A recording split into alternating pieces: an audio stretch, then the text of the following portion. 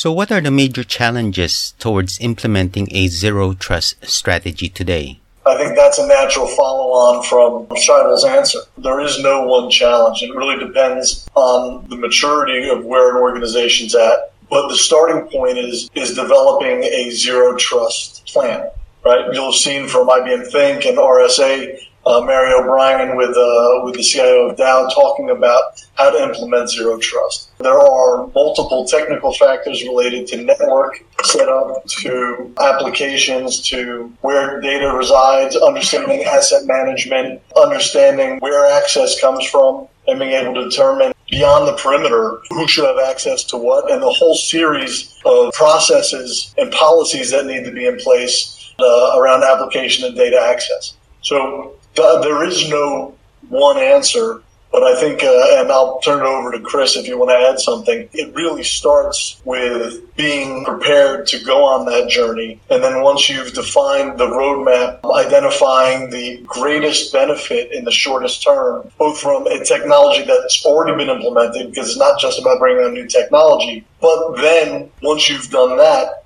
what are the next most critical aspects and where do your greatest risks reside as a company? Chris?